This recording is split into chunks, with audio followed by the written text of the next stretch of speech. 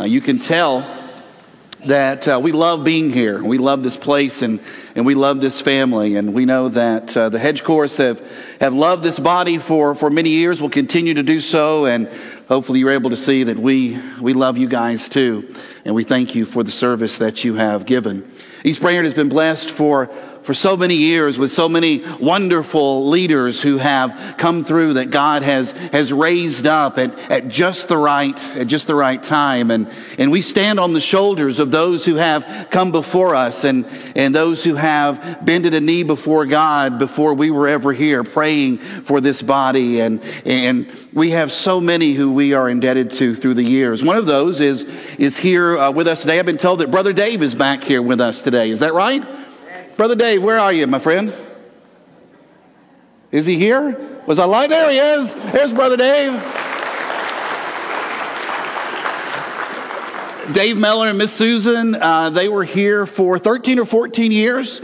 Brother Dave on staff here as preacher here for East Brainerd. And over the last few years, they've been serving with Health Talents. They have been traveling to Guatemala on a regular basis, and they have been ministering to the people there and to the medical teams that go down to perform special surgeries. And so we are constantly still in prayer for them.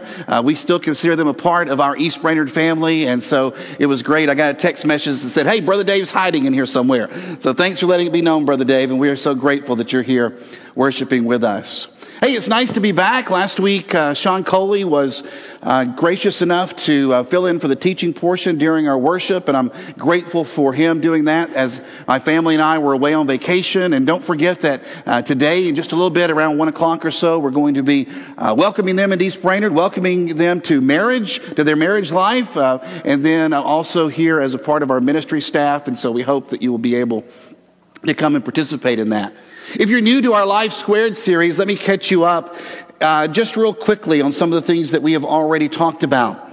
We said we have been made by and made for God, and that is huge because when it comes to understanding life, we need to go directly to the source. Jesus would come and say, I'm here and I have come that you might have life and have it to the full.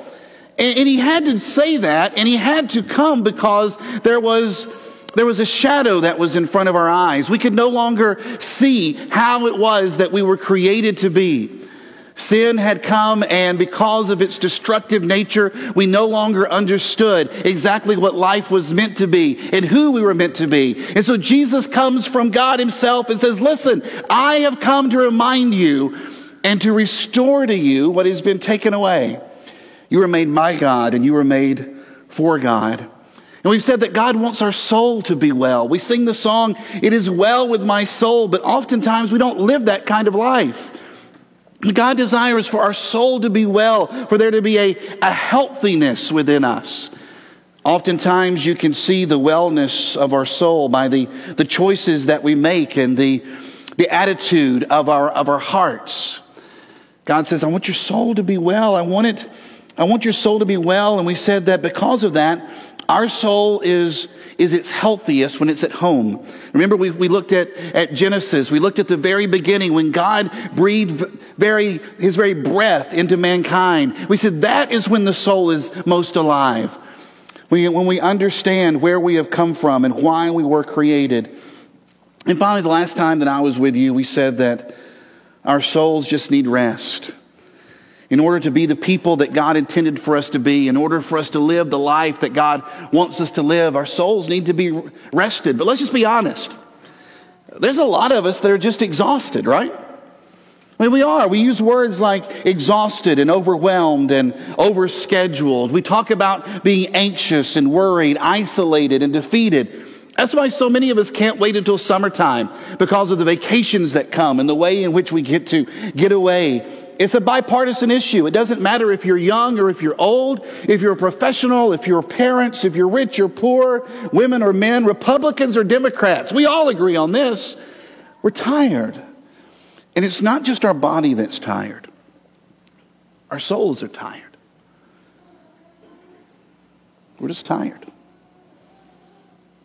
And we talk about things like simplifying and creating margin in our lives, but it's just not something that we are really designed, it seems like, to do. And when I talk about the idea of simplifying, I'm not just saying that we go around saying we need to be doing less. I think God really does want us to simplify, and God wants us to slow down, and God wants us to be able to take stock of things that are going on in our lives. And it's because when we simplify in God's terms, it's being who God called us to be, where we are wholehearted and single-minded in focus. It's walking away from the innumerable lesser opportunities in favor of the few things that God has called us, saying, this is what I want you to spend your time doing. We read earlier from Ephesians where we were reminded that we're given life in Christ, and God has said that we are His workmanship. We are His artistic creation. We are His poem. He has written His very being onto our soul. And He created us so that we might be able to do good works. But just be honest, most of the time we get home and we're worn out. Most of the time, whenever the weekend comes, we can't wait to relax. We want to run. We want to hide. We want to get away. So many responsibilities, so many things that we are invested in, so many time allotments. And it just seems like we don't know what normal is anymore. In fact, if we don't change the way that we live, our overcomplicated world begins to feel frighteningly normal. Now, occasionally we have those remembrances as if there were us at another time, in another place, when we were calmer, when we were more focused, when life was more fulfilling. But just as quick as that moment is here, it's gone again, and it's as if it was a dream of some sort. We become accustomed to our current existence, and we no longer discriminate between the things that are important and the things that are unessential. And we end up then going through life day after day, doing things that don't really matter, and we sacrifice the things that do. And the whole point of going through this series is to just ask and try to answer the question, what if your life could be different? What if when Jesus came and said, I've come that you might have life, you hear that and say, yes, I want that. I want something more than just the existence that I currently have. What if the life that you're having is not the life that God meant for you to have? No matter how good you think it is, no matter how strong your marriage is, no matter how focused you feel your heart is, what if you could be certain that simplifying was more than just going through your closets and cleaning out your desk drawer? What if you could be certain that simplifying was uncluttering your soul? Would you be willing to do that? It's not the easiest journey to take. There are no shortcuts to this kind of life that God offers. We've already studied and found that true life is only found in God. It's only found with His breath. We're living on that borrowed breath as He has breathed life into us. And if you are here this morning saying, I want a different life and I want to live differently, it has to start with God. There is no 5-step program you can get into. It must begin by going back to the one who created you. But it's not an easy journey. It's kind of like trying to get from here to Orlando. You have to go through Atlanta. How many of you would actually go to Orlando more often if you didn't have to go through Atlanta? Let's just be honest. I mean, right? I mean, some of you, when you think about vacation, the kids bring up and say, hey, let's go to Universal or let's go to Disney. And you say, did we got to go through Atlanta to get there? And they say, yeah. We're like, sorry, we're going a different direction. Right? You would go anywhere than have to go through Atlanta, right? And in fact, this is probably how you feel. This is how we felt this week. Now you say, oh, I know what that is. That's the Rock and Roller Coaster. No, that's us going through Atlanta. That's what that is right there. Yeah. I mean, we just pulled over. We got in a totally different kind of car. We strapped in and we just closed our eyes and said, Lord, you take the wheel. And that is what took place. But you know, you do things like that. You go through Atlanta because you know that the destination is worth the journey. And I want to encourage you this morning that if you look at your marriage, if you look at your life, if you look at where you are in your job, where you are when it comes to just you trying to figure out these teenage years, your retirement years, and you say, you know what, it just seems like something's missing, but I've done this for so long. I'm 70 years old. I don't have time to learn a new life. I'm 13 and I don't know what to do with the rest of my life. The destination is worth the journey to listen to the words of God to listen to Christ as he has said, listen, I know the life you are living, but I have come so that you might have it and have it to the full. So let's consider something about this life squared this morning. I want us to look at Scripture. Luke chapter 10, if you want to go ahead and open your Bible there. You know, of all the people that Jesus interacted with during his 3-year teaching ministry, Scripture records there's only one person that he kind of refocused and redirected in the area of just utter simplicity. Of all the many followers Jesus chose, only a handful would be in his inner circle. There were 3 disciples, Peter, James, and John, but there were also 3 others that didn't just walk around and travel from town to town with Jesus. Instead, they lived on the outskirts of Jerusalem in a town called Bethany. There were Lazarus and his sisters, Mary and Martha. And every once in a while, Jesus would just drop in like Brother Dave's doing today and enjoy the hospitality that this family would offer and catch up on things that had been going on and use it as a time to replenish his own soul. Luke chapter 10. Why don't you read along with me as we let the story unfold. Verse 38. As Jesus and his disciples continued on their way to Jerusalem, they came to a certain village where a woman named Martha welcomed him into her home. Her sister Mary sat at the Lord's feet, listening to what he taught. But Martha was distracted by the big dinner she was preparing. She came to Jesus and said, Lord, doesn't it seem unfair to you that my sister just sits here while I do all the work? Tell her to come and help me. But the Lord said to her, my dear Martha, you are worried and upset over all these details. There is only one thing worth being concerned about, and Mary has discovered it, and it will not be taken away from her. Mary and Martha had not had time to prepare for the drop-in company. These are the kind of visits that all of a sudden there's a knock on the door and you look out the shades and tell all the kids, be quiet and act like nobody's home. Maybe they'll leave. And then they'll call and you can say, you know, we hate that we missed you. You just must have missed us just by a few minutes. But Jesus felt comfortable just standing there knocking. He didn't mind dropping in. He didn't mind coming in uninvited. Martha says, come on in. I'll welcome you here. And she hurries to prepare everything. She starts to lift up all the rugs and she starts to remove all the things that looks like life has taken place in their little hamlet. Because that's what we do, right? We want to make our houses look like nobody lives there when the company comes to visit. But Mary pulls up a chair. You can imagine her sitting there listening as Jesus is talking about lessons he has presented at different places. And she's asking, how's your ministry going? Tell us the story that you told in Capernaum.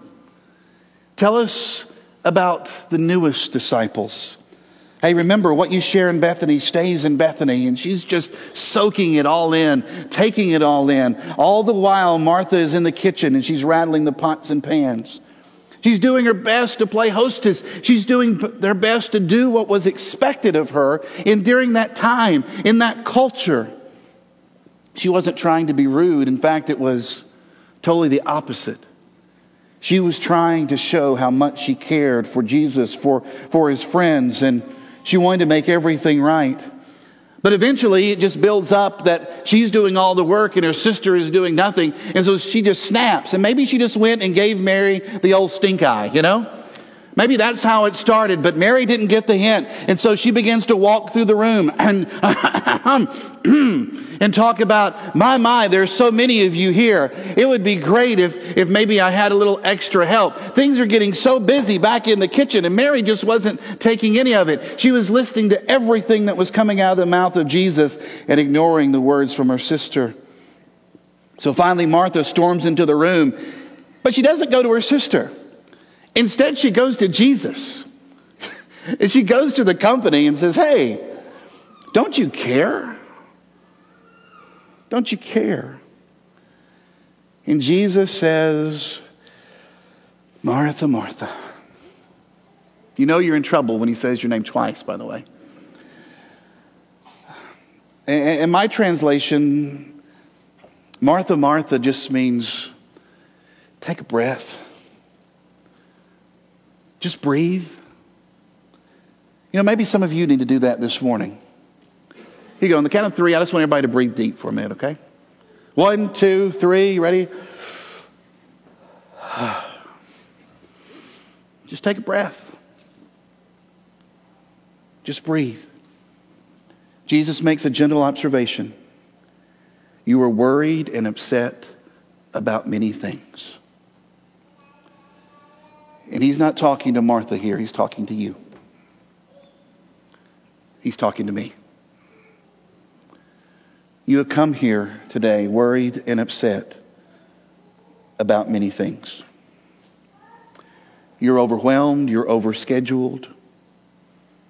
You're exhausted. Your mind is going in all kinds of directions.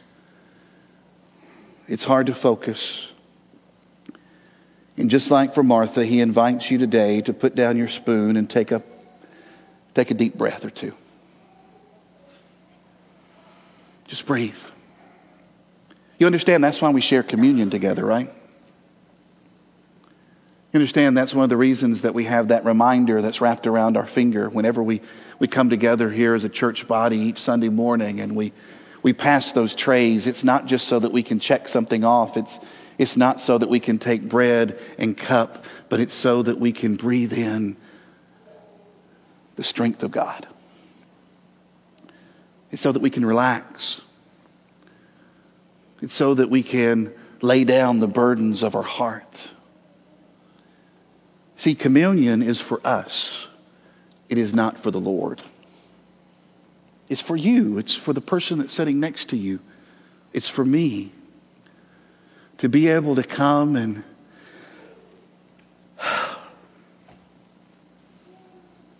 be reminded about what life is all about.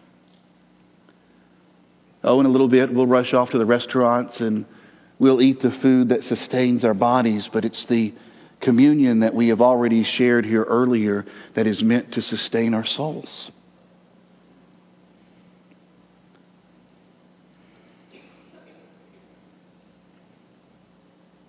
I picture Jesus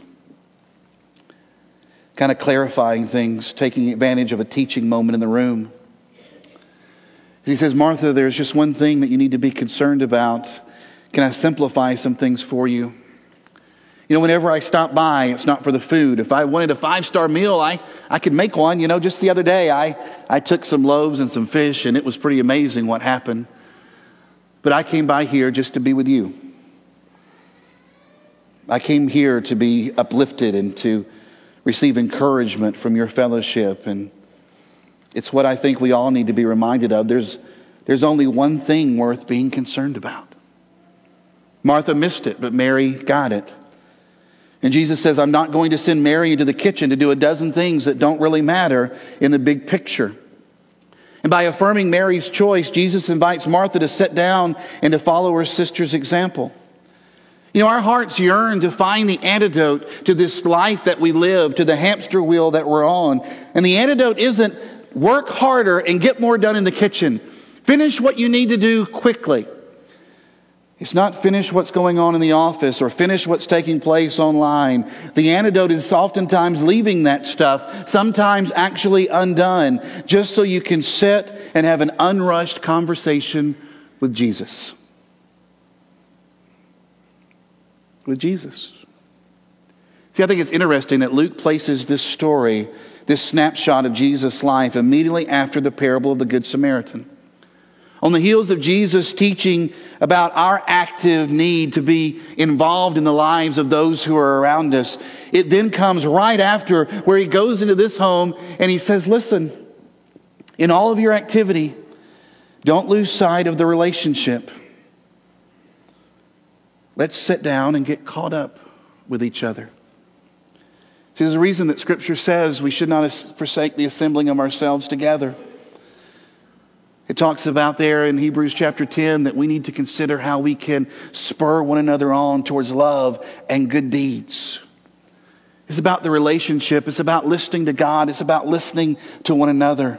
It's about becoming involved in one another's life, structuring our life so that we live for God, and because of that, we live in relationship with one another. So let me just ask you how you're doing with that. How you doing today? How depleted are you? Because none of us are our best when we're depleted, right? You know that. I mean, there are times when you're at your best. There are times when you are filled, where your soul is full. There are times where it seems as if all of your prayers go straight to the throat of God, and it seems like every song on your heart is one that comes out without any kind of thought, where it seems like you're always ready for ministry. You're always active in the Word, that you're always looking for more and more opportunities to shout the praises of God, to declare His wonders and goodness, and to be telling people, listen, I want you to know my Lord. That's when you're full. But you're not yourself when you're depleted. Kind of like this guy.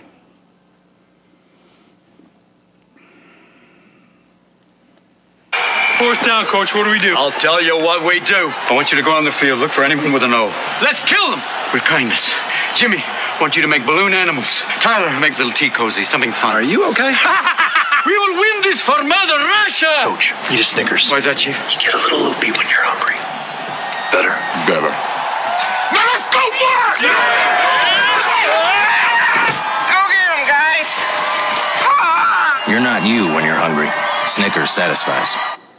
Now, I don't know if you need a Snicker bar whenever you're hungry, but I do believe that you need some type of pick-me-up whenever you are depleted. And you know what this feels like, right? There is a resentment that begins to build up in you. You perhaps, like Martha, say, Jesus, don't you care? You begin to actually question the concern that God has for His people.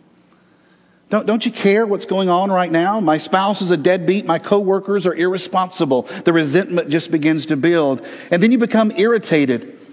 You're easily annoyed. You snap at the kids. You lose your temper on the ball field or in traffic. And some of us, when we're running on empty, we withdraw, we become passive, we isolate ourselves, and we become loners. Some of us overeat, others of us overdrink, some overmedicate. And some of you guys, we just overwork. We get depleted, we become scattered, we lose our ability to focus. We jump from one distraction to the next. We confuse motion with progress and think, well, if our schedule is full, we must be doing something that's right. Some of us escape. We escape into movies. We escape into books. We escape into television. We waste hours trolling Facebook and Instagram and Pinterest, looking at other people's lives, saying, I wish I had theirs. I wish I had their filter. I wish my kids won that award. I wish I was on that trip. None of us are our best when we're depleted. And so Jesus comes and says, listen, I'm here so that you can have life and have it to the full. And because this is true and because God wants us to enjoy a full life, we must not feel guilty when we take time to do those things that refill and replenish our soul. When your tank is empty, you have nothing to offer anyone else. You can't be there for your wife, for your husband. You can't be there for your children. You can't throw yourself into ministry. Engaging in replenishment activities, it's not a form of selfish entertainment. Instead, it's an end goal for you to live the life that God called you to live. So I want to encourage you to be unapologetic about it and prioritize those replenishing streams that are in your life, because it's your responsibility to refill your spiritual bucket. It is not your boss's responsibility. It's not the board's. It's not your spouse's. It's not your church's responsibility. It's not your staff's responsibility. It's your own responsibility to keep your own bucket filled by identifying those streams that bring you life, that God breathes life into you with. And so here's just a few things to think about. Here's the first stream I think we need to have in our life. You need to connect with God. We've already had 3 different lessons that have focused on this particular principle. And if you're not in a daily habit of reaching for God's hand and listening for His agenda, then I want to offer you a challenge. 15 minutes. 15 minutes spending time listening in conversation to God. Just start there. Being connected with God for 15 minutes a day, reading His Word, opening your life to Him, listening for His whispers. When you're in that chair, in that study in your home, when you're sitting there on campus and you are underneath that tree, when you are just happen to take time at lunch to open up the Word, it is those opportunities that secure your identity because you're reminded about who you are in Christ and how it doesn't matter what your boss thinks or what the coworkers are saying. It doesn't matter what's going on in the classroom. Your agenda becomes simplified and you're not tempted to run out and do all the other stuff that doesn't matter because you are listening to the one thing that matters most, the very voice of God. Secondly, surround yourself with family. Whether you're married or single, there is a family that gathers around you. People that God has brought into your sphere of influence and who you have been influenced by. These relationships are important replenishers. And I don't know, maybe it's time that you make amends with some family members to get your relationships back on track in order that they will be individuals who pour into you instead of draining from you. Third, how about enjoying your work? King Solomon said, Ecclesiastes 5 and verse 18, it is good and proper for people to find satisfaction in their labor. Life is short, and if your job is one that is just sucking the very essence out of you day after day, week after week, year after year, then can I encourage you to get on your knees and to be in prayer that God, you either need to change my attitude about this job or help my job to change.